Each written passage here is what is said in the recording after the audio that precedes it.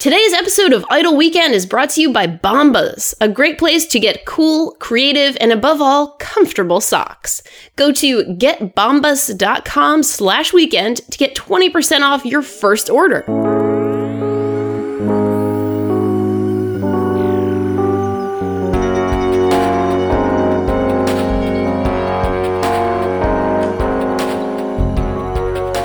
Welcome to Idle Weekend. I'm Danielle Riendeau, and I'm here with my co-host Rob Zacny to wind down another week. This week, we're talking about what we've been playing. We're going to pretend to be another gaming podcast today, and, we're in the middle of... Well, not in the middle. We're actually at the beginning of sort of fall release season bonanza. So there's a lot going on. There's a lot out. And Rob, what have you been into lately? Well, none of that. Good. As you might recall, like last week I was in Boston. Yes. And now I'm back in LA. So I'm dealing with that, the usual degree to which you've screwed yourself after taking a work from home week, and have not been in the office for a while. So it usually takes a little bit of time to catch back up. And so like most of my quality gaming was actually sort of back in Boston. I've only managed to do a very little bit here. So like in terms of things like I'm eagerly anticipating, hey, I'm going to have a reason to be talking about Destiny again, which is one of those weird situations. Like I sort of just fell out of the Destiny habit, and I'm actually kind of I'm excited to sort of see this new expansion, Rise of Iron, but at the same time, like it's such a different thing when a game goes from being part of like the fabric of your daily routine to being something that you need to pick up again. And I'm kind of wondering if it's going to be the same. You know what I mean? I kind of want it to be. I miss having the weird time sync rituals that made Destiny so special. Sort of waking up, going to the PS4 and just grinding your daily quests and missions, just grinding them every day, getting those tokens, trying to get those drops, not getting those drops, grinding some more. Those were good times. And I'm wondering if they can come back or if the Destiny moment has kind of passed. So tell me a little bit about this expansion, because I've never been a Destiny person. I definitely I feel like maybe I've mentioned this before on the podcast, but I've played it like 3 times and I don't remember any of it whatsoever. And it was definitely pre when Destiny got good.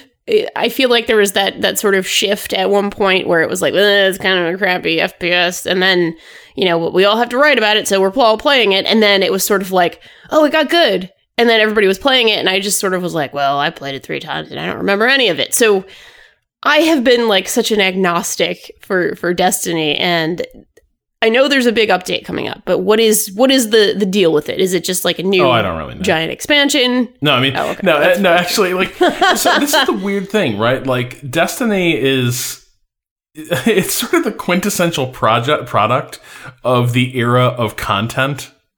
Sure, I feel like 10 years ago we talked about things being things, and now we just talk about like content. It's a very weird sort of linguistic colonization that's happened as everyone has started using the language of the people who want to sell you things.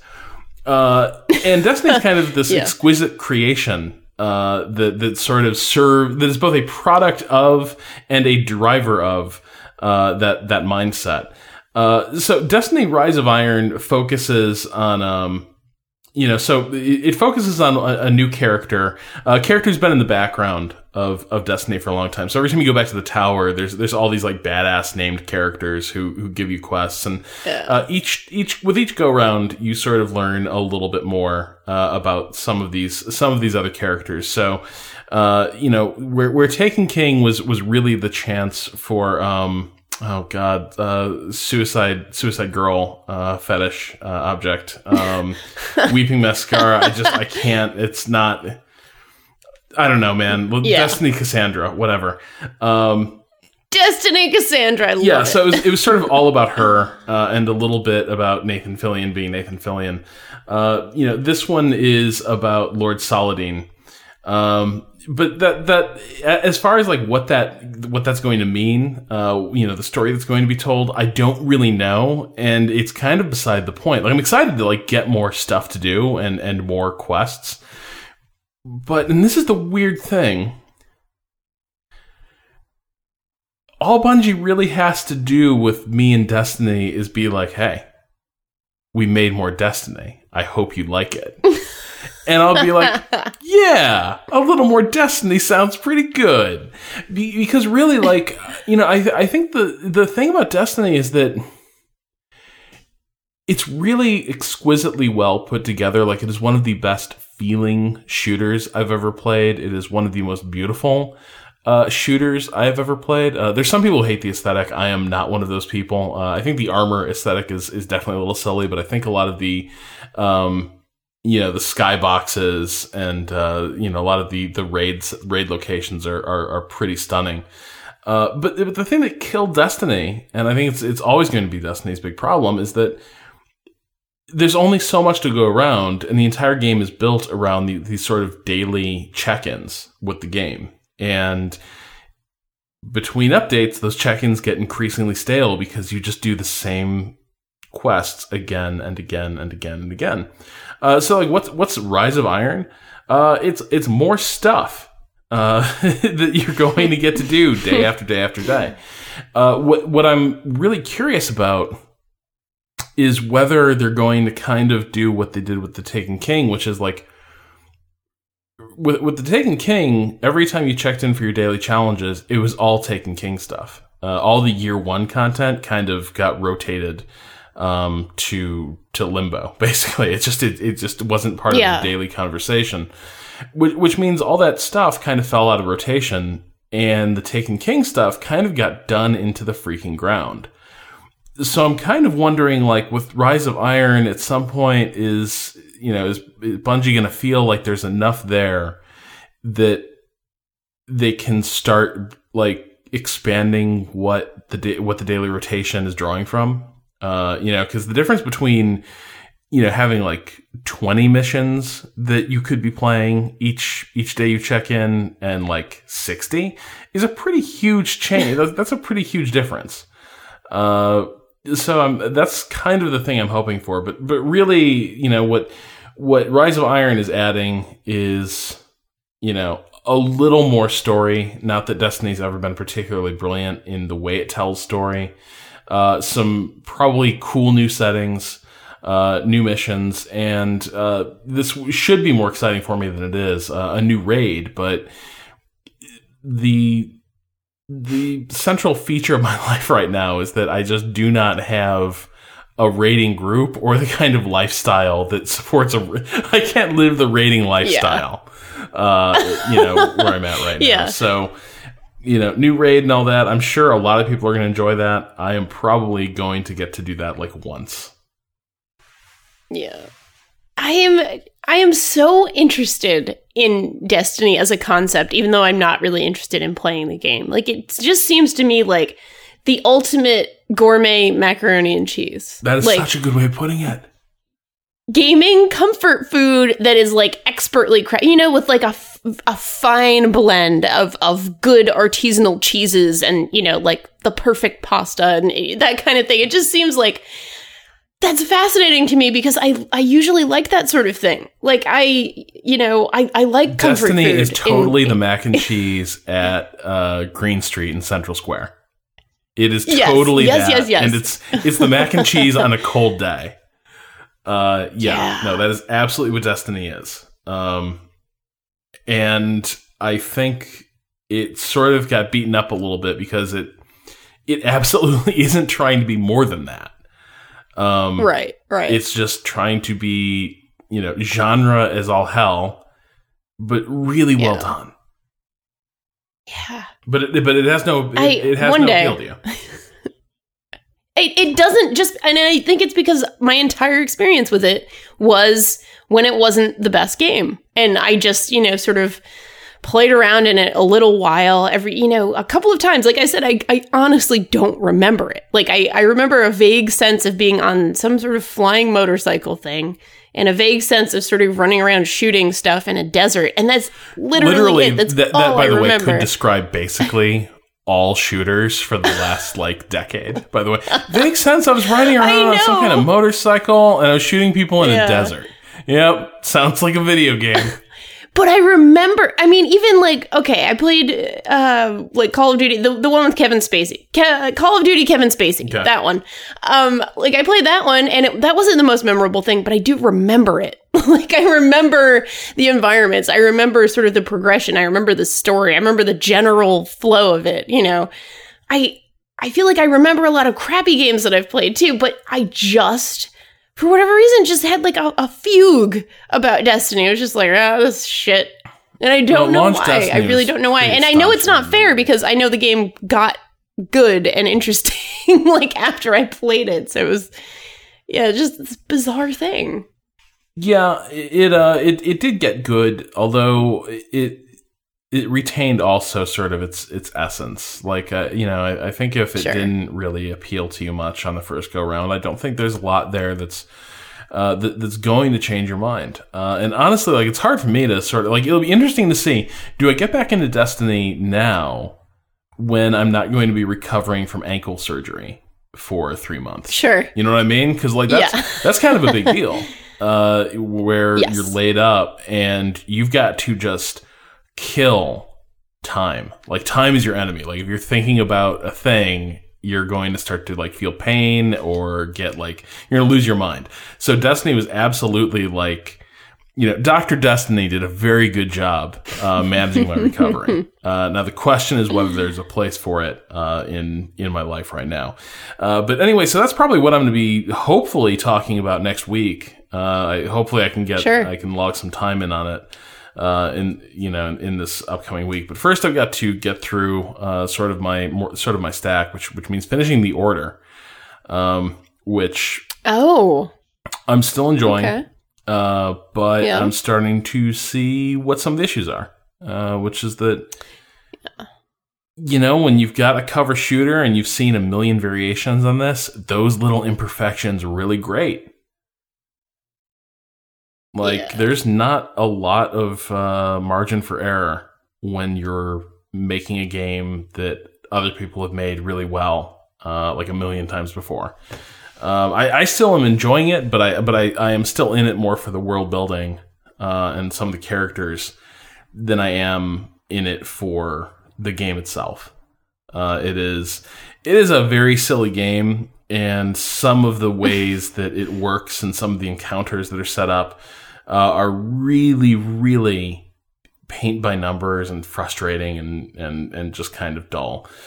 So it's such a gratingly missed opportunity, because I think it's a hell of an idea that it's sort of being let down a little bit.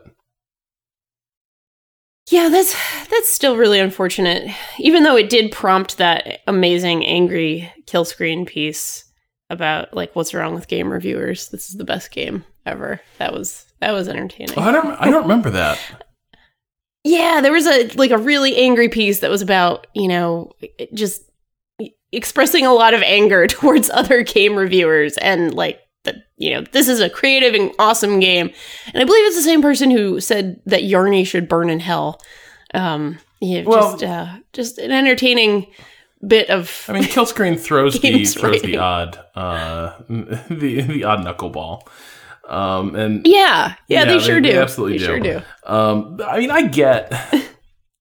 I feel like the game maybe was excessively dismissed, but at the same time, I don't know. It's a weird thing. I think there's a lot of things that are interesting and merit comment in the Order, but I also feel like it is a game that the review process and the way we assess games is almost certainly not going to be kind to, because it's going to be checked against these how well did it do? How well did it deliver on its pretty clear design ambitions of being a cover shooter in the vein of Uncharted or Gears or something? And the answer is not that well. It's a flawed copy, but right there, if those games are sort of the elite of a genre, then sort of by definition, then you sort of have to start docking a game unless it makes it up in some other ways, and this really doesn't. But yeah, so it's been a week of really sort of shallow AAA gaming in some ways, and then sort of reflecting on a lot of board gaming I did back in Boston. But what have you been up to? Oh man, that's actually really funny. You've had these shallow AAA experiences, and I had almost exclusively like incredibly deep and unexpectedly deep sort of indie experiences. So I actually got some really bad news this week about my wrist. I learned that I have like a weird deformity in my wrist, and boxing is going to be out for a little while. And if you listen to the podcast, you know that I love boxing. It's kind of a thing I really enjoy. So I was really bummed. And I sort of dove into these couple of games as sort of like, oh, these games are about space, and they're indie, and they're narrative and story based, and they're cute and quirky, and I'm sure I'm gonna enjoy that. I thought I was getting comfort food. So I'll talk about Event Zero and Diaries of a Spaceport Janitor, which are the two games I'm referring to. Event Zero just knocked me on my ass a little bit. It looks like a sort of a game you've played before. So, like, stop me if you've heard this one before. It's a game about a rogue AI on a space station, and you crash into the space station. Something goes wrong on your spaceship or whatever. Yeah, and then you go to another space station on your escape pod, and there's a rogue AI that's like, man, something went wrong here. There's no other people there. There's no other humans to animate.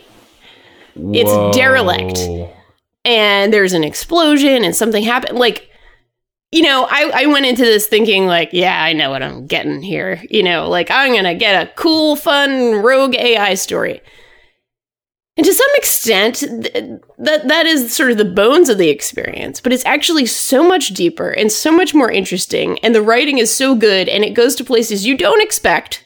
And it's really not a rogue AI story. It's actually something entirely different, which I won't, spoil or anything, but it's very pleasantly surprising in the way it sort of plays with tropes. I'm going to have to pick up the spoiler flag here and say at this point, we've described a pile of cliches and nothing that's like remotely unique or interesting about this game. So I think like if we're going to convince anyone to play this, like if I'm going to like navigate over to, is this an itch.io game?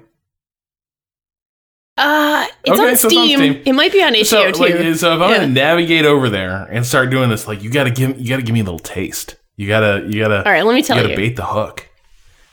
Let me tell you what's cool about this game. You're not told the story. There's not like a Shodan who's like, oh no, something happened here. You go to these terminals on the space station, and you have full conversations with this AI called Kaidsen. I think Kaidsen is the name of the AI.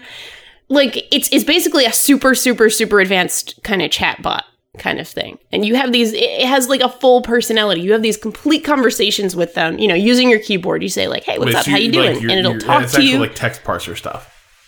Yes, exactly. And it's really smart and like sassy, but not in a sarcastic, shitty way. Just sort of like, haha, like it has a real personality, and it's really fun to talk to. And it will sort of guide you on your way if you're just sort of like, well, what do I do next? It's like, oh, maybe you should check out X, Y, or Z. But it's doing it in this sort of like kind of knowing and winking way, in a cute way, in a nice way. Quick question. How does it get around the problem of like a lot of text parser systems wear out their welcome because I think by our nature, like we like to explore what the limits of that system is, but then it turns into a lot of boring dead ends. I don't know anything about that.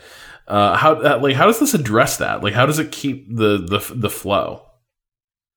Well, I mean, it's certainly a limitation of it. You can definitely fuck with it enough to be like, bro, it's the game and it's trying to make me go to X, Y, or Z. But you can just have like 10-minute long conversations about life or ask it what the meaning of the universe is. And it'll just be like, well, blah, blah, blah, blah. Like it actually goes on and on. Like it's not like a terse robot. It's like a person who is quirky and interesting, and you want to talk to them, which I thought was great. And this is definitely like a 3-hour game, or probably a 2-hour game for most normal people. I like to look at everything and see everything, so it's not like a massive giant scope of a game, but I had so much fun talking to this charming AI that I just wanted to keep kind of talking to it. Like, I sort of sensed when I was at the end, there's definitely a story, and there's, multiple endings. You can kind of convince the AI certain things, or talk about, other certain things with them.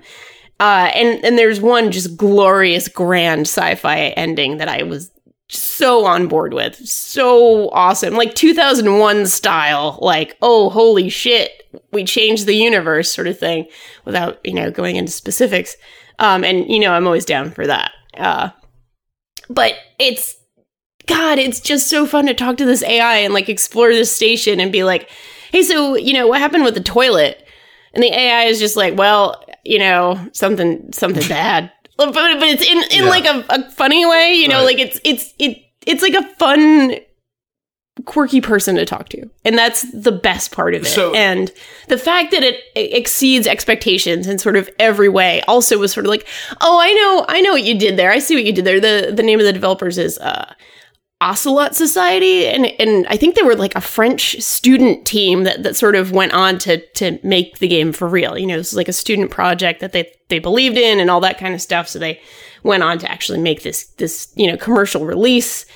I was just so impressed with it. I was just so delighted that it actually went to some different places and had this just awesome interface and AI and this sort of delightful character that you can interface with. Tonally, like, the derelict spaceship is always a place where bad things happen and there's an air of menace. But it sounds like you got a rather charming dinner companion in this game. Yes. Is there any sort of tonal overlap between this and the million other games that use the same setting, or is it really working a completely different space entirely? I mean, it's working a very interesting space. It is set in an alt history. So it's set in 2012, but in an alt history sort of universe where in the 80s, they sent up tons of spaceships, and there's a whole society. There's a class of people who are called Selenites, who are like the advanced people, the rich, the high class. And they rode around in space yachts from the 80s. So there's all this sort of wonderful 80s texture to it. A little bit of Alien Isolation style, the sort of VHS technology, the sort of chunky analog technology.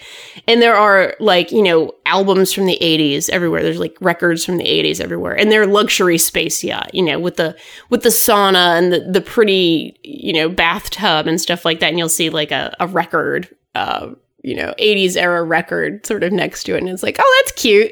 I see what you're doing there. That's fun.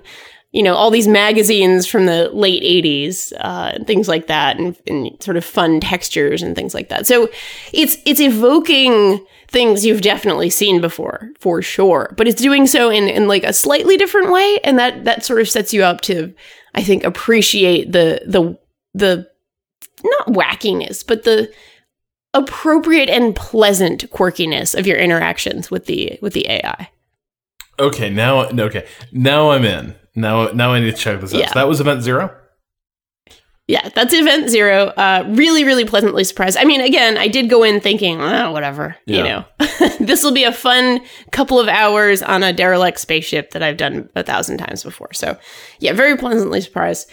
Also pleasantly surprised with this other game called Diaries of a Spaceport Janitor. And this is something I've been following a little bit. I played a tiny bit of the sort of beta for it.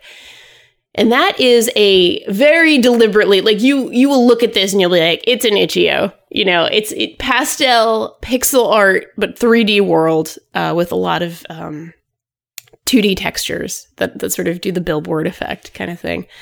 You are a little janitor in a spaceport, like Star Wars, cartoony Star Wars style spaceport, where there's all sorts of little aliens and there's a lot of trading and all sorts of stuff like that. There are dungeons you can go into. There's all kinds of things. Primary mechanics are picking up trash, incinerating it, and trading with people and talking to people and just sort of having conversations with all these weird aliens. So I was playing this game Again, expecting comfort food, Danielle comfort food anyway. Maybe not everybody thinks of it that way, but, for me, like, oh, quirky, cute, itch.io indie in space. Sounds good. And I was playing it. I was streaming it the other night. And, I was enjoying myself. I was like, this is cute. This is fun. I'm having fun.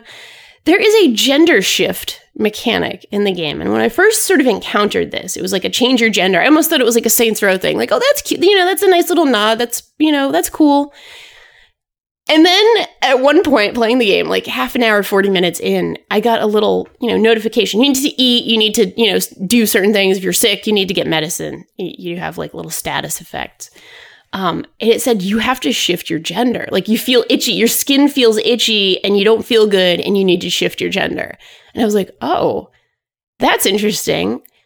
And the game continued to get more and more fucked up looking. Like all these weird glitches started happening. The world started getting... I hadn't shifted. I didn't have the money to shift. I went to the booth and it was like, oh, you're out of money. You can't shift. And I was like, oh, holy shit. Like... this game just got very, very real very, very quickly about sort of like gender dysphoria. And, when I stream, I have folks from sort of, all over the gender spectrum. We have a lot of trans folks like in the chat. And I was just like, hey, folks, didn't expect this, I'm content warning kind of thing. Like in the game, I think they do it in a respectful and thoughtful manner. Like they're actually making a point about dysphoria, I think. It certainly seems that way to me. But I wasn't expecting it. I was expecting like, oh, just a cute little thing that I'm going to play on my stream right now. And yeah, my character was really ill and I really needed to make money and go shift my gender. And then I became like it's not like male and female. It's, some wacky, like, I don't even remember what it was. There's some sort of made up term, but like, you got to shift. It's just really important. You got to just do that sometimes and the world will like fuck with you until you do it. And it was like, wow, that was cool, I think, and interesting and thoughtful. And I wasn't expecting it. And the game has all these little kind of hidden gut punches. Like it definitely does that a little bit with regards to like, classism. You're like this little lowly rather janitor and you have to, burn trash and people look down on you and they insult you for being a janitor and things like that. And it's kind of like, huh.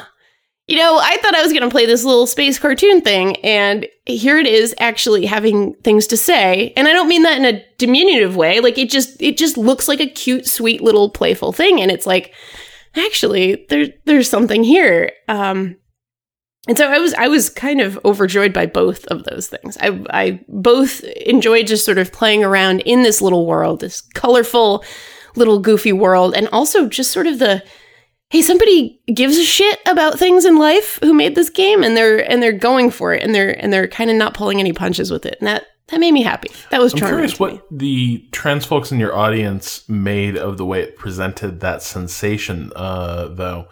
Was that sort of viewed, like, did people identify with that, or was that viewed as okay? That's what I was curious about. Yes. I mean, I won't name names or anything, obviously, in my chat, but like, yeah, sort of, there's literally a little text message, like, I went up to the booth and I was like, well, I got to shift gender. And, it was like, you don't have enough money to gender shift. And somebody, a person that I know to be trans, like, said in the chat, like, oh, I hear that. There's sort of like, folks were like joking about it a little bit. This was before it was like the world was going completely topsy-turvy and it was still sort of presenting as like maybe this is just like a weird little mechanic. And then folks were all like, whoa, this is getting real. And I sort of like stopped the chat for a second. I was just sort of like, I really hope this isn't like bothering anyone. I hope this isn't, I didn't know to put like a trigger warning or a content warning or anything like on it because the game doesn't look like it would be. And it would certainly be less it doesn't present itself had necessarily. Had that warning, I think, right? Because like, yeah, that's the really interesting part. Yeah, it sounds like what makes it work is that the game has set you up to be surprised by a set of complications that the game's presentation and theme don't remotely suggest. And I think that's kind of, man, this actually touches on 2 letters we've got this week. So that, I know. Like, I'm kind of dying. It's pretty funny in that way. I kind of just want to jump forward and just splice. I think we can, honestly. This conversation in there. Yeah. But It's really interesting the way that like it sort of set a trap for you, and a little bit, and sort of snuck up on you with that, because I think it totally changes, right? If it presents itself as, hey, this is the game about, you know, trans identity told through a spaceship, a starport janitorial simulator. I think that's a pretty huge turnoff, right? Like that's like, what the hell's that? That sounds like a fucking mess. But here it's sort of brilliant the way it presents itself. And it's just part of the world. It's just part of this world. And I was really impressed the way they just sort of made it like a biological imperative, like eating or drinking or being sick or anything else. Like, it's just as important. And just that implicit message was really cool to, like, you know, and again, of course, I'm saying this like I'm a cisgender person. Like, I am not in any possible way an authority on, like, you know, trans narratives or anything like that. So, you know, take what I say with a grain of salt. And I've actually been chatting a little bit with the folks who made the game because I was so interested in, you know, how this came about and how they approached it and what they wanted to say with it. So, like, stay tuned. I'm sure I'll have a little bit more to say about it next week. But yeah, just thus far, I really appreciated sort of the approach and the way that they seem to make it like a fucking point, and I liked that. And it feels very much like we had a point to make. We're sticking with our guns, and here it is. It's just part of this world. It's just part of the world we made. It's just cool. So sort of on that note, we have a letter that is very relevant to this. But first, we are going to take a word from our sponsors, and then we're going to go right into our mailbag. Danielle, you know what I'm feeling right now? What would that be, Rob? A soft, reinforced footbed of high-quality cotton beneath my weary feet. Is it getting hot in there? It might be, Danielle. It might be summer outside, but my feet have pulled up a comfy ottoman next to a roaring autumn fire and a sleeping puppy of whatever your favorite breed of dog might be. I want to go there. Then buckle up, Danielle, and point your browser to getbombas.com/weekend and get your 20% off your first order. You know, Rob, it's not just the fact that Bombas can apparently send your feet on an all-expense-paid cruise to reassurance and comfort that is capturing my imagination. It's the fact that every time you buy a pair of socks from Bombas, they actually donate a pair of socks to a homeless shelter. It's a win-win over at getbombas.com/weekend, especially with that 20% off your first order. Then come on over, Danielle. There's plenty of room on this ottoman for 2 pairs of feet. I've got a cup of chamomile honey tea and a good book waiting just for you. Only thing you got to do is go to getbombas.com/weekend.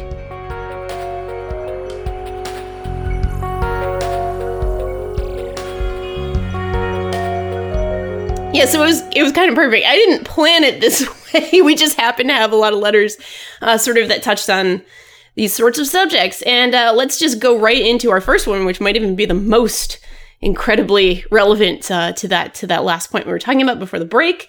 This is a letter from Zoe. Zoe writes, "Dear R&D, this week I watched the most recent episode of Feminist Frequency on body diversity in video games.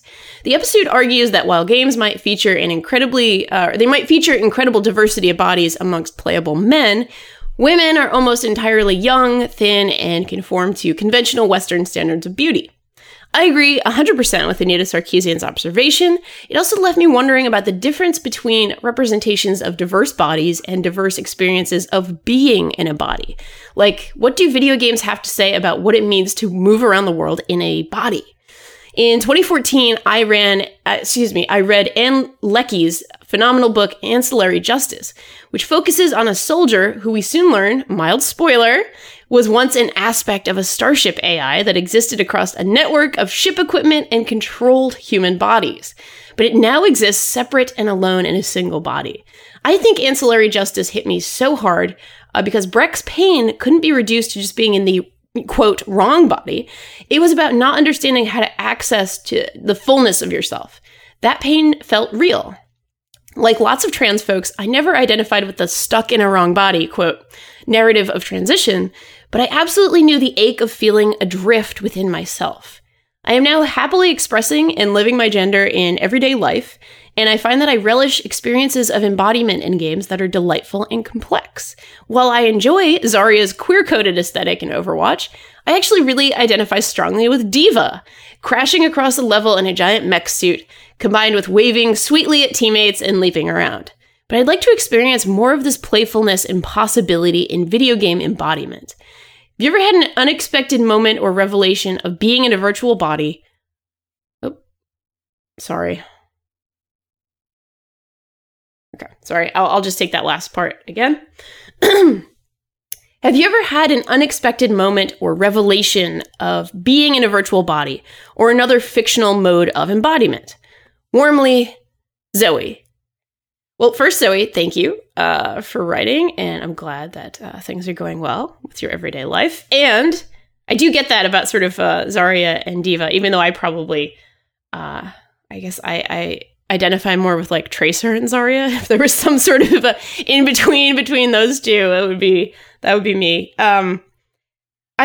Embodiment in games is definitely something I'm very, very interested in, and I attended a talk at GDC last year about Made of Meat was the name of the talk, and it was about the person who made Catacomb Kids, or is working on Catacomb Kids, who's sort of doing research on like how to make you feel more like you're in a body in games, how to make yourself feel like a human, and he sort of examined like 3 aspects of humanity, and it was like, we're fragile, but we heal, and how do I make that a mechanic in a game? How do I actually sort of make that make sense to you as a human being who has a body and who's playing with this, computer simulation of a body, basically?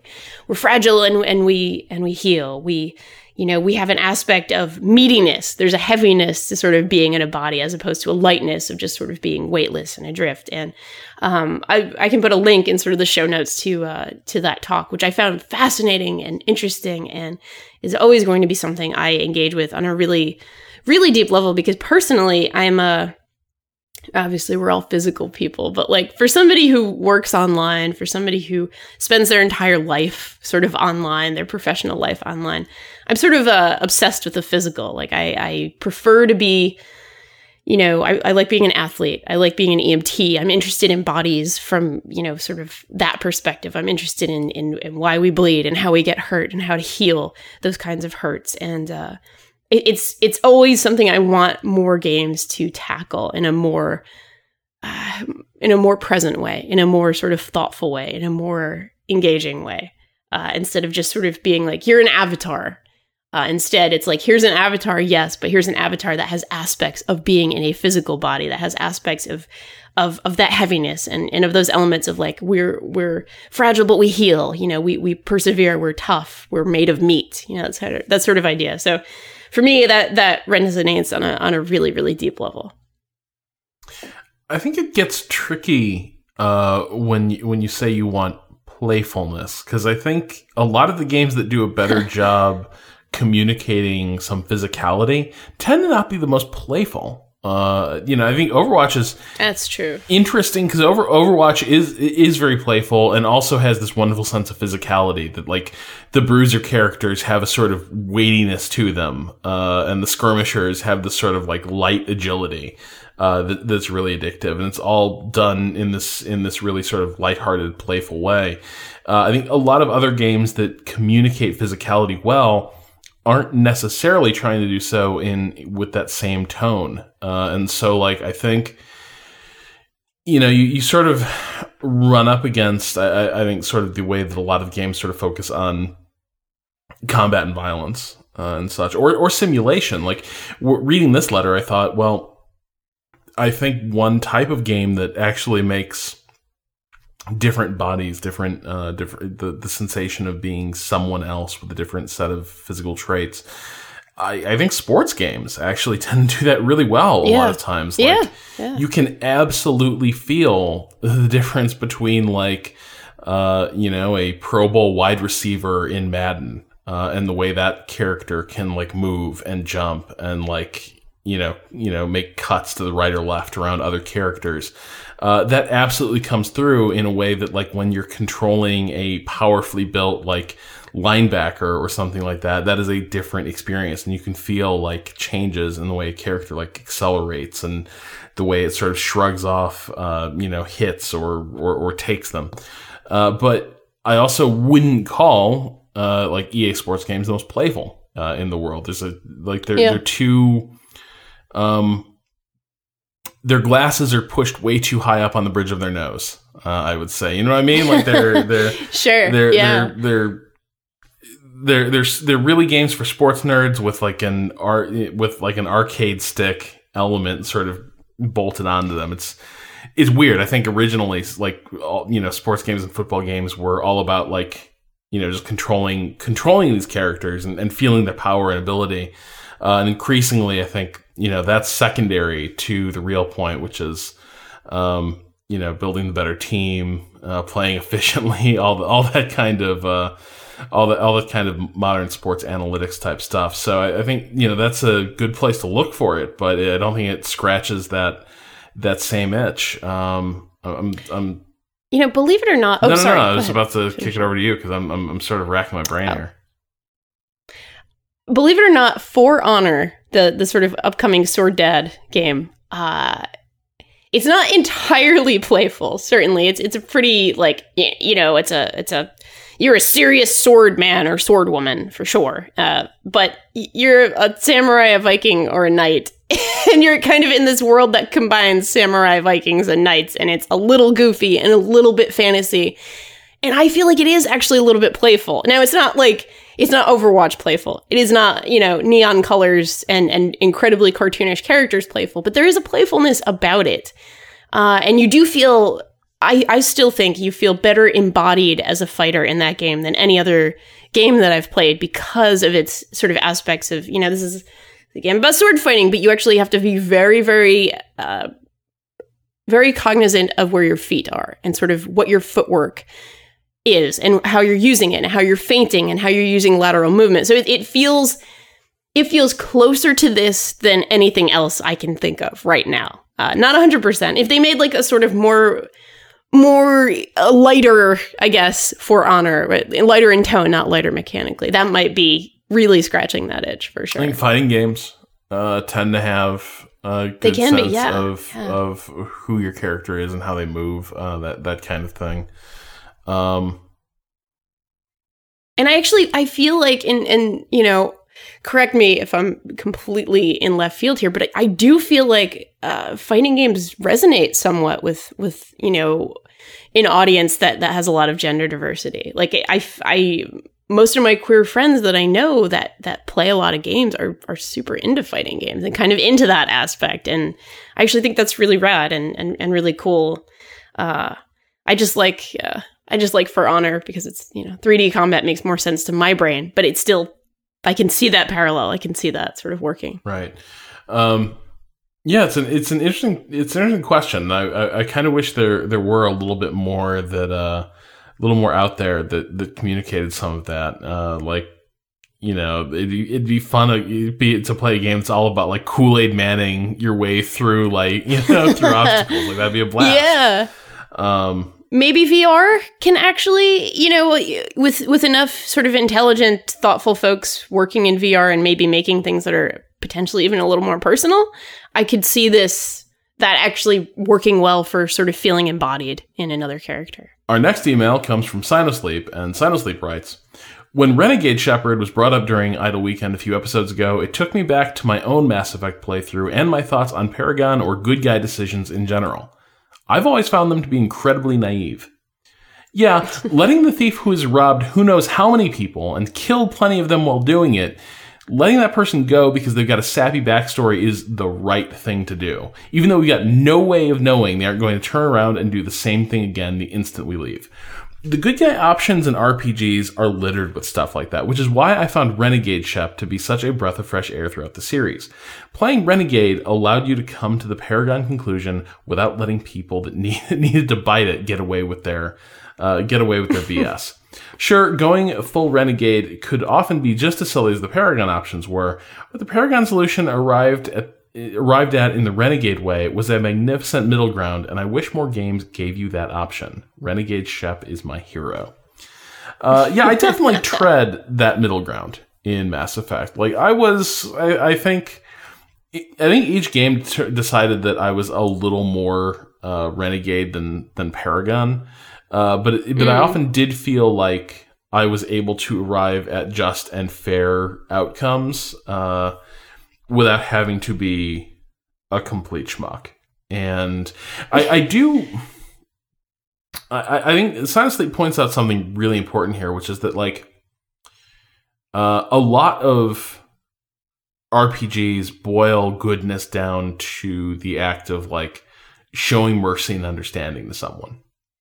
But yeah, in doing so, it also puts you in this position of, if you believe what the game is sort of telling you and that you're making the correct decision, then all it takes to make someone turn good is a good talking to or a good encounter with a fair and wise person, and they will get their shit together. You know, like just a good just a good fatherly or motherly talk from Shepard, like an episode of like Space Leave It to Beaver, and it's all going to be good. And that is incredibly silly, because obviously, like, you know, change is really, really hard. And the truth is that, like, if you were ever put in a situation where, like, you know, you were having to pass judgment on someone who's got a long track record of being a piece of garbage, but has some sad context around that, you know, and you're sort of supposed to either let them off the hook completely or put them down. Letting them off the hook completely is probably not going to change much of anything. It's change requires a lot of time and effort and a lot of context to change. And in RPGs, the context doesn't change at all. Your character just comes along and says, "Yeah, but have you considered not being an assassin?" Yeah. It's really, I mean, this stuff is always so goofy, and it's so goofy on both ends because it's just sort of like, I mean, it's a writing problem, right? It's like, be a real good guy, a real bad guy, or girl, of course. And it's kind of like, the real world is always, and always will be, and always has been 7,000 times more complicated than it's ever going to be presented in an RPG or an RPG of this nature, right? It's not like you have an option that's like, I'm going to take you to court and we're going to have a court case and we're going to discuss the relative merits of your character and your sad backstory. And also we're going to consider your crimes, the severity of such, and the situations of your crimes. And we're going to then send you to a, you know, humane correctional facility where you're going to get a good education and you're going to sort of learn good job skills, and then you're going to be a rehabilitated individual who is then left out into a just world where you can get a fair shake if you work hard. Like, the thing I just described is the actual, maybe the closest thing to a quote-unquote right thing to do that there is, but that's never going to happen in a well, okay. I say that's never going to happen in a video game. Somebody will make that game one day, and I salute them. It's probably never going to happen in a AAA game about being a space badass. Clunky ass, you know, writing too. Like, you know, yes, you have killed for money over 25 innocent people. But here's what we're gonna do. You're going to go, the state is going to hold you in custody, not to punish you, but just for the safety of society. And we're going to give you a lot of therapy. And we're going to teach you a lot of job therapy, skills. job training. And yes. You are going to you are going to retain all your dignity, and you will have clothing and healthy food. Yeah. And shelter, and you will not be able to be violent. Your violent tendencies will be, there's going to be no place for them. And like, somehow we figured out a way to square this with the families of the victims of the people you killed. Like, they're cool with this too. Like, we've all bought into this, and they don't deserve anything for what you did to them. And so when you get out of here, well, they get your wages once you repay them with all those job skills that you now have as, like, I don't know, a transcriptionist for the Global Journalism Service that also does all sorts of just and wise things. They're just going to get all your money forever. And then you go back to your cover shooter. It's like, well, glad we had this chat. And then it's like dudes swarm into the room, like take cover.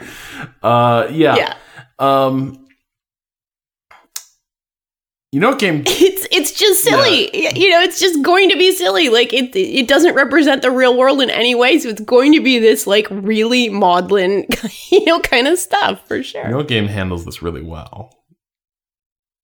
Oh, I think I know what you're going to say, and it starts with It does! Anyway. The Watcher. Yes. Yeah, no. It's true, though, and it's okay to say it. They do a good job because they write around these situations. They understand that the world is a complex and dark and shitty place with a lot of shitty things. The Witcher series actively mocks you for trying to think that you can change the world. Like that too. Like one of the lessons of that game is that, like, justice is something that you can maybe create in a very small circle around you, but, like, the world's fucked. And the best you can do is try to minimize harm as you travel through it. Yes. We got our Witcher. There we go. We got our Witcher reference. Now. Yes!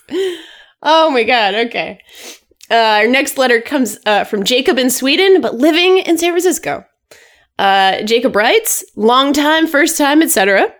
I'm glad to hear you guys talk about, or at least mention, so many things I really like recently. Odin's Fear, The Three-Body Problem, The Americans, and of course, BoJack Horseman, which might very well be one of the best shows on TV. One of the reasons BoJack works so well, I believe, is because of the stark contrast between the darkness and the comedy. The fact that it operates in a fundamentally silly world of anthropomorphic animals and animal puns, and of course, beloved character actress Margot Martindale, allows the drama to go so much more, it allows it to get so much darker than it would have been if it were set in a more, quote, realistic setting, which would make some of the darker moments of the series almost unbearable. Do you guys know of any other entertainment that similarly uses the power of contrasting themes or settings to allow it to take things further than it otherwise could? Thanks for a great podcast, Jacob. Well, I guess it's really an episode of Idle Weekend now, because I'm going to say Farscape. Which, I try not to talk about too much because I love it so much, but we talked about it last time, and so it's a sci-fi series. It's from the late 90s to early 2000s. And it was very quirky and very goofy and very colorful, but it also got so dark. So dark. And I think that same thing is in play. I think the tonal shifts that sort of allowed Farscape to be so funny and goofy and, just fun and light in some ways also allowed it to just say things about sort of the human condition and human nature and what it's like to be a prisoner or what it's like to be abused and things of that nature. I'll give you an example. There's an episode called Crackers Don't Matter. It's in the second season. And it goes to some horrifically dark places. But it's also one of the goofiest episodes in the whole series. There's images in that episode of Scorpius, who is like this sort of like super villain, one of the main villains of the show. He's in a Hawaiian shirt. He's in a Hawaiian shirt, but like he's in like BDSM latex suit. That's what he wears all the time because he's a weird biological sort of critter.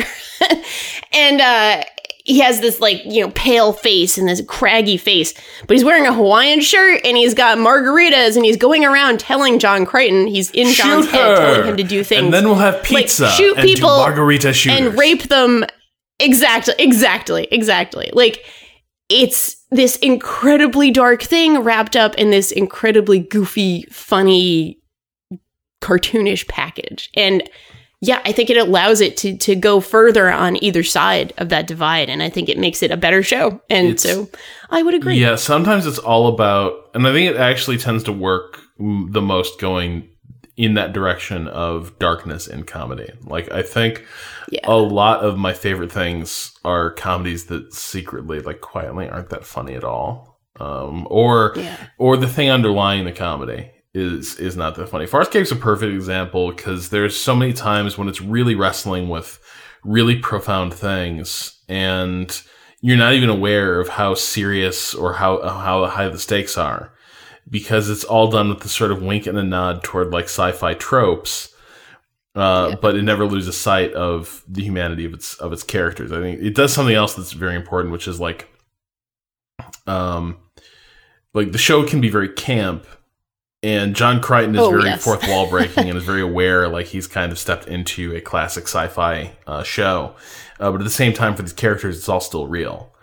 There is this scene later in the series where John Crichton is basically wrestling with the option to go home, like go back to Earth. Yes. And that door only opens one way. Like he goes back to Earth, he leaves his life in space, behind basically all these people, and he's trying to imagine his love interest, Aaron Sun, his partner in the series, living on Earth with him.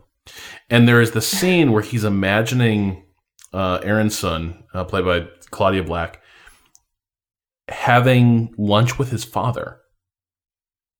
And he's just listening from like behind a pillar or something. He's overhearing them as she sort of opens up to his dad about the fact she doesn't really want to be here. That there's nothing, there's nothing on Earth for her. All she can do is be a housewife. All she can do is just be a normal average woman. And she's not that and doesn't want to be that. Yeah. And it's killing them both. And it's this haunting moment. And it's all done in the context of imagining all these wacky characters returning to Earth with John.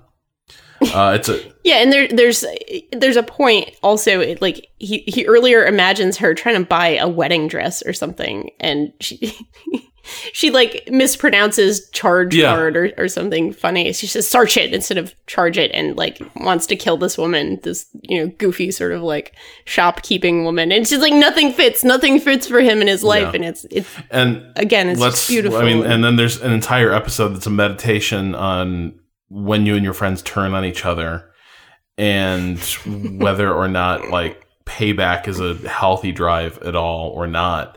And it's all done in the context of a Roadrunner cartoon. So Dargo is Wile E. Coyote. It's amazing. You should all watch that show. It's so freaking good. So, and I've heard BoJack gets freaking insane in this latest season. Oh, it does. So I'm really excited. I'm trying to think like. Okay, so are there games that do stuff like this? Psychonauts does. And I was going to say Tim Schafer. Yeah. I was going to say Grim Fandango. Tim Schafer does Tim Schafer actually does do this. Yeah, he does. Yeah, there's this, for real.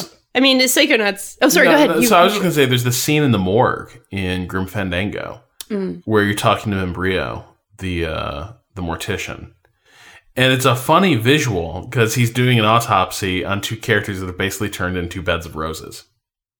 But he starts talking about the difference in symbolism between the land of the dead and, the land of the living, and what a flower means in those two contexts, and how the flower in the land of the dead represents something infinitely sad, a sort of death within death. That is a final ending to a soul story, and it's sort of offhanded, but it's there, right? There's characters having these thoughts and sort of meditating on meaning within this world. And I think toward the end of the game, it's kind of revealed that, like, for all his charm, like, Manny's not a funny character. He's not really a happy character. At the very end of the game, someone asks him, what happened to you to make you this way? And Manny just sort of like looks at the guy and says, I died. And it's just this, it's this sort of brutal moment, that, this is a character that, to an extent has not really gotten over, his own mortality and the fact that he's ended up here. So yeah, that's my Tim Schafer, call out. What about you? Yeah. No, I was just going to say, Psychonauts feels very much in that way. The way that, most of the worlds are pretty wacky and goofy, but there's always those sort of hidden memories within them that talk about somebody's like really serious pain and the fact that it's a metaphor, in a 3D platformer that like there's a hidden memory in there somewhere, and you literally sort of traverse the world and go through obstacles to kind of find it. And it's like, oh, something horrible happened to this person. They're hiding that away, and they're sort of manifesting these other things in their life. That's actually pretty beautiful and deep, without stopping being a wacky, cartoony, goofy game where you go inside people's brains and they're all sort of bizarre montages of stuff going on. There's a disco world. There's a world inside of Lungfish's brain that is Lungfishopolis. Like it never stops being goofy and cartoonish, but it's totally, there's something there as well. There's dark stuff hidden there. The example, like, par excellence of this, I think, is maybe like Catch-22, which is a hilarious book, but it is a book that the more I read it, the less funny I find it. It is a profoundly sad book. It is a haunting book, and part of that is like a little context about me and my family. So I'm named Robert. My father's named Robert. My father's named for his uncle, who was an airman in World War II. And he had the bad luck to join just a little bit later. And so by the time he was flying missions, you didn't get rotated home until you'd flown 50 missions. The start of the war was 25. And by the end, they were, I think, pushing to 50 or 60. But anyway, so the thing is, so my great uncle actually made it to mission 48. And I think it was like March or April, and I want to say it was April of 1945, that his flight was attacked by the new German jets, the Me-262s. And they were firing rockets, and they hit his plane, and he went down and disappeared, and was killed. And a month later, he was, the war was over. Like literally, like he was two missions from being done, but also the war was about to end. Like the combat mission didn't even need to be flown at that point. By April 1945, who really gave a shit? It was inevitable what was about to happen. And the really heartbreaking thing is, so the news gets back to my grandmother and her family, at a time when they're actually expecting to get a telegram that says something like, I'm done, I'm out, I'm coming back. Home. Yeah. Yeah. And instead they get that. But so years later, my grandmother finally let me see his letters. And I was reading them.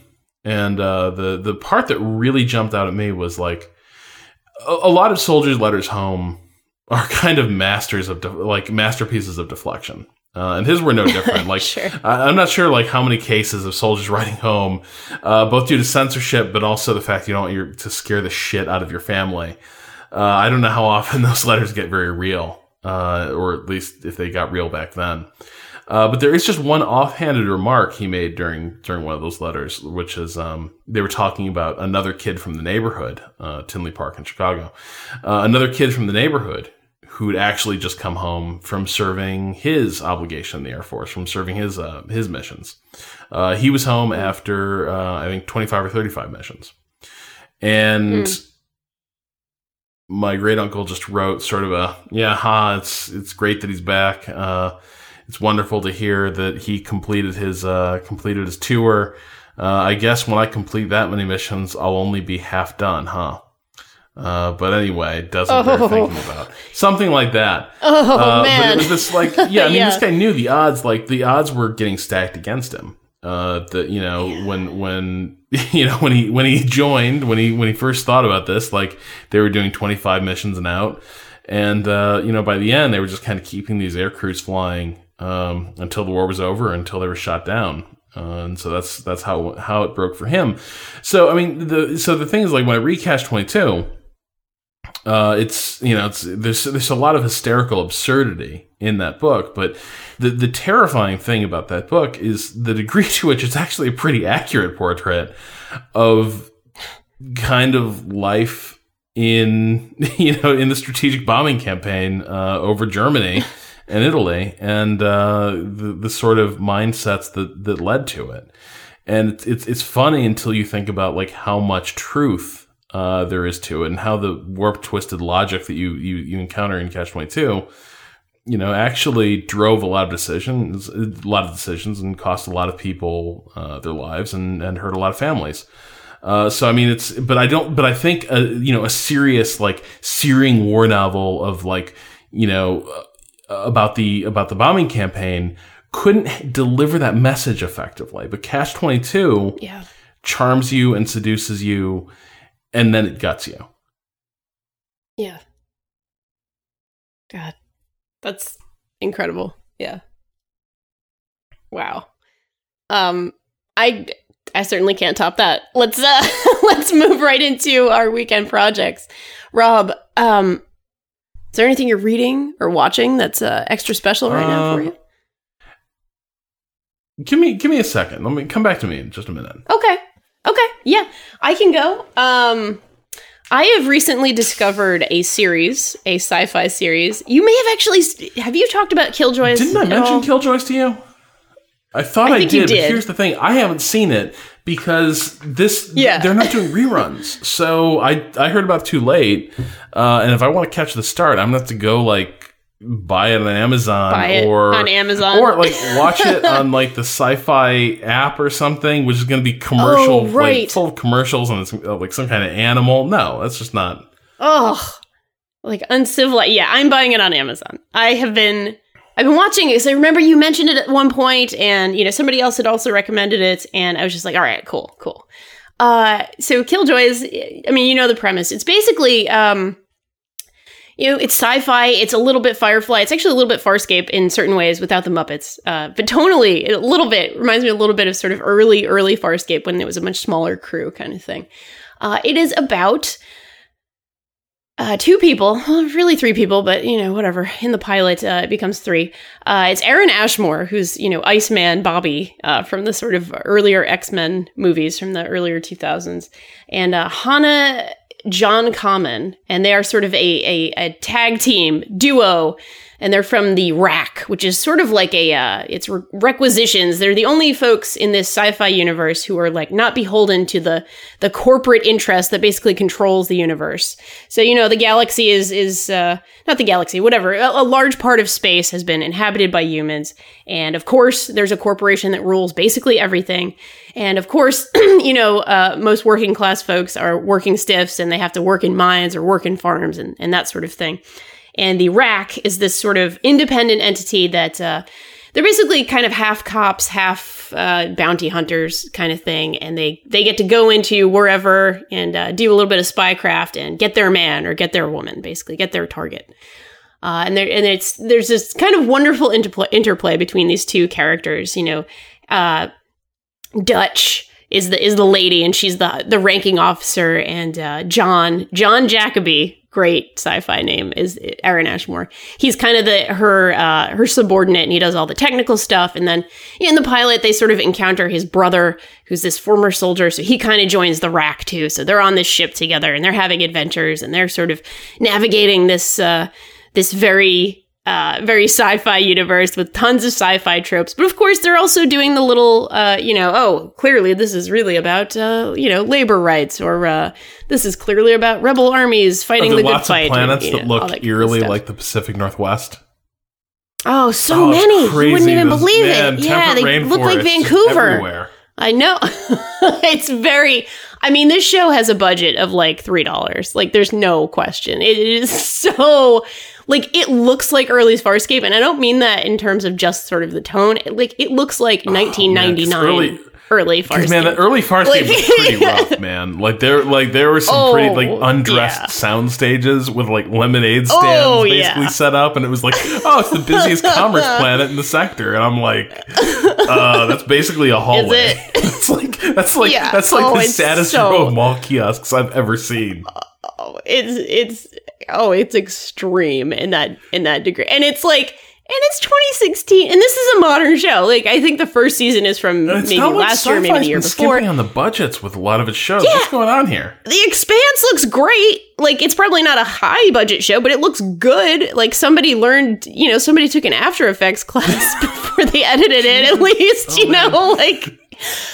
I'm being really mean. I really like Killjoys. That's why I'm endorsing it. I think it's very fun. It's very tropey. It is a little bit campy. It is sci-fi for those of you who like the Firefly, Farscape kind of slightly Western, and I mean Western like, American Western, spaghetti Western kind of thing, not Western like, Western culture, not Occidental, but rather cowboy hats style Western. It's really, really fun, and I really like it. And of course, it has the things that I'm always going to love. It has the kick-ass lady who's kind of in charge, Aaron's son type of character who she's also, it's a woman of color, and that's really cool. And that makes me happy to see the woman of color, not only, sort of being in charge on the spaceship, but also like she's the badass who does a lot of fighting and all this other kind of stuff. And it's got the cool gay bartender who's awesome and like flirts with everybody and gives everybody free drinks. And like, it has all these things that I just love, that it just make me feel happy, that make me like, yeah, I want to watch more of this. But the only warning I will give is that, yes, it has a budget of like $3. I don't know if anybody took the After Effects class. Maybe they failed the After Effects class. It's pretty rough. And the music is so... like I made this joke when I was watching it with my girlfriend, because she's like, okay, honey, and she likes sci-fi. She's into sci-fi, but like maybe not as ride or die about it as I am, for sure. And we're watching the first episode, and the music is coming on, and she's just kind of like rolling her eyes. She's giving me that look, like, really? And I'm like, no, this is great. It's awesome. But that music, I'm so sorry. I don't want to be mean, but like, it sounds like the DP's girlfriend had a band and like they just put the music on every other scene. Like, it's very like, okay. Oh man. Like, it maybe would have been better without all of the music. But the writing is so shit hot. Oh, it's so good. Yes, it's so fun. It's so much fun. And you do, at least I do. I very much care about these characters, even though it's it's archetypes for sure. It's goofy sci-fi for sure. But like, you care about these people. They care about each other. They talk about like what they need to talk about in terms of their feelings and getting things right and sort of being a good little family on their spaceship together. Like, it has that heart that something like Farscape or Firefly had. Like, it has that heart of like, these people give a shit about each other and they're gonna do their damn best and they're gonna have their adventures, and I really love it. So that's Killjoys. It's on Sci-Fi and it's on Amazon, and I'm very sorry to whatever band I just insulted. Okay. So as far as things I'm into right now, I actually just went to the LA County Museum of Art, LACMA. Ooh. And they have a very cool exhibit called Guillermo del Toro at Home with Monsters. Ooh. And it is... very cool. Yeah, it's basically a gallery of his, like, largely comprised of, like, his private collection of, like...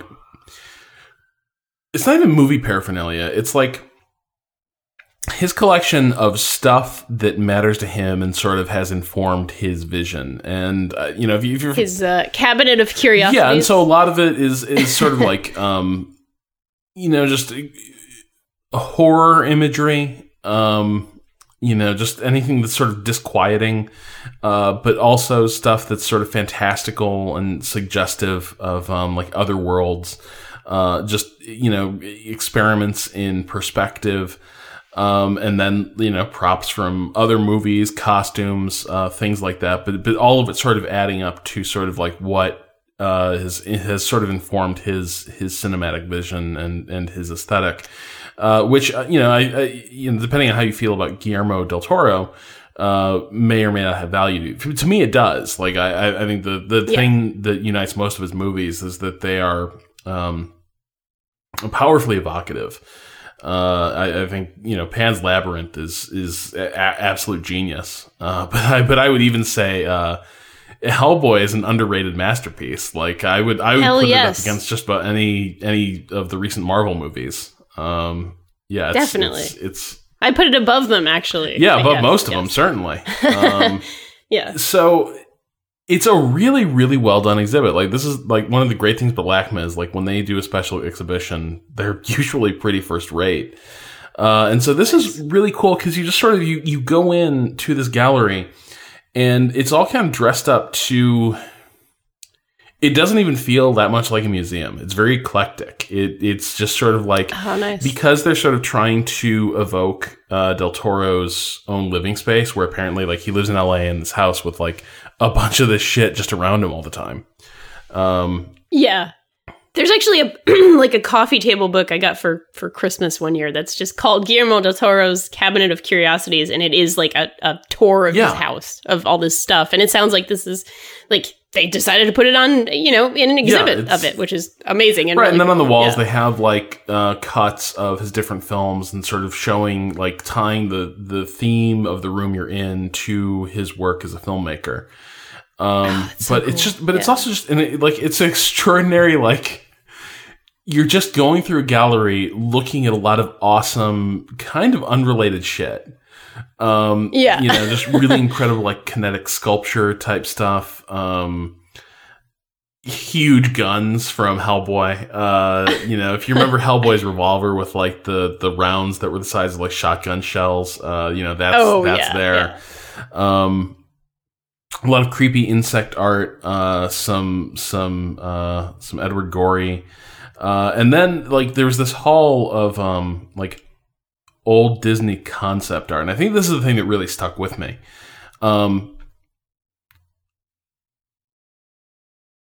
It's crazy how talented those old Disney animators and artists were. But the other thing that's crazy is how freaking dark their visions kind of were compared to what eventually came out. The concept art for Fantasia is fucking terrifying. Like, the concept art for Fantasia is like just this gothic gargoyle-ish, it looks intense. Like, you can't like try to imagine the mouse in the middle of those scenes. It can't be done. It's just freaking creepy. It's really crazy to think like these were kind of the visions that these artists were sort of using to build. Now, I think the only movie where those visions actually come through, and that's why it sort of scared the hell out of me as a kid, was Sleeping Beauty. Oh yeah, and there's a lot of for sure. Ivan Durrell's concept art for that stuff. And my God, like Ivan Durrell's just such a master of like contrast and line. It's crazy just how striking his work is, as well as Kay Nielsen's. Just some incredible concept work around like Sleeping Beauty. That's very much about like sort of the poisonous menace that sort of lies underneath a lot of fantasy worlds. But then there's also like framed prints of do you remember those books, Scary Stories to Tell in the Dark, from when you were a kid? Oh yes. There's framed prints of all the jacked up artwork that was in those books, with those creepy like decaying lines and characters looking like they were almost melting into the page. It's just, the melting people. Yeah, it's so creepy, but so good. So it was an incredible experience, and it was really, really fun to be surrounded by that much exciting stuff and seeing how it can sort of inform an artistic vision. So highly recommended if you're in the LA area. You have to get your tickets a little bit early, because they tend to sell out in the afternoon, and then sold out for the rest of the day. But it's well worth a trip, and it takes about a good hour or so to get through the exhibit. And when I was done, I was kind of ready to go back in and think about it more. Like, really, what Nice. I wish I'd done is what I would love to do is actually sort of watch a bunch of Del Toro movies and then go back and sort of read the films into those rooms. But it was really cool, and is well worth seeing if you're in the area. I should go to Indiecade as an excuse to go to this. I think that's what's happening. Yeah, I love that stuff. I always get really inspired, and I want to, go out and make things, and it's just I love that stuff. It's so good, so good. Okay, I think with that, it's time for us to head out and enjoy our weekends. This episode of Idle Weekend was produced by Chris Remo and is hosted on the Idle Thumbs Network. If you are enjoying the show and you're having fun, you're liking having us in your ears, please do consider taking a moment and rating us on iTunes, or telling a friend, telling a colleague, telling a pet, whoever it might listen to the show.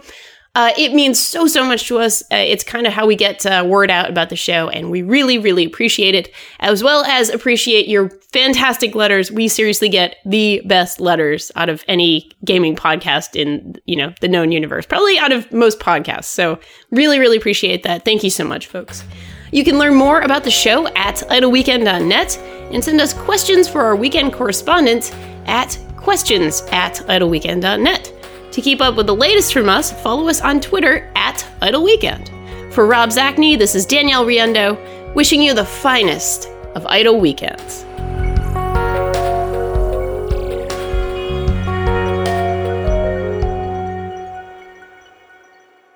That was really good. It was good times. Oh, it was really good.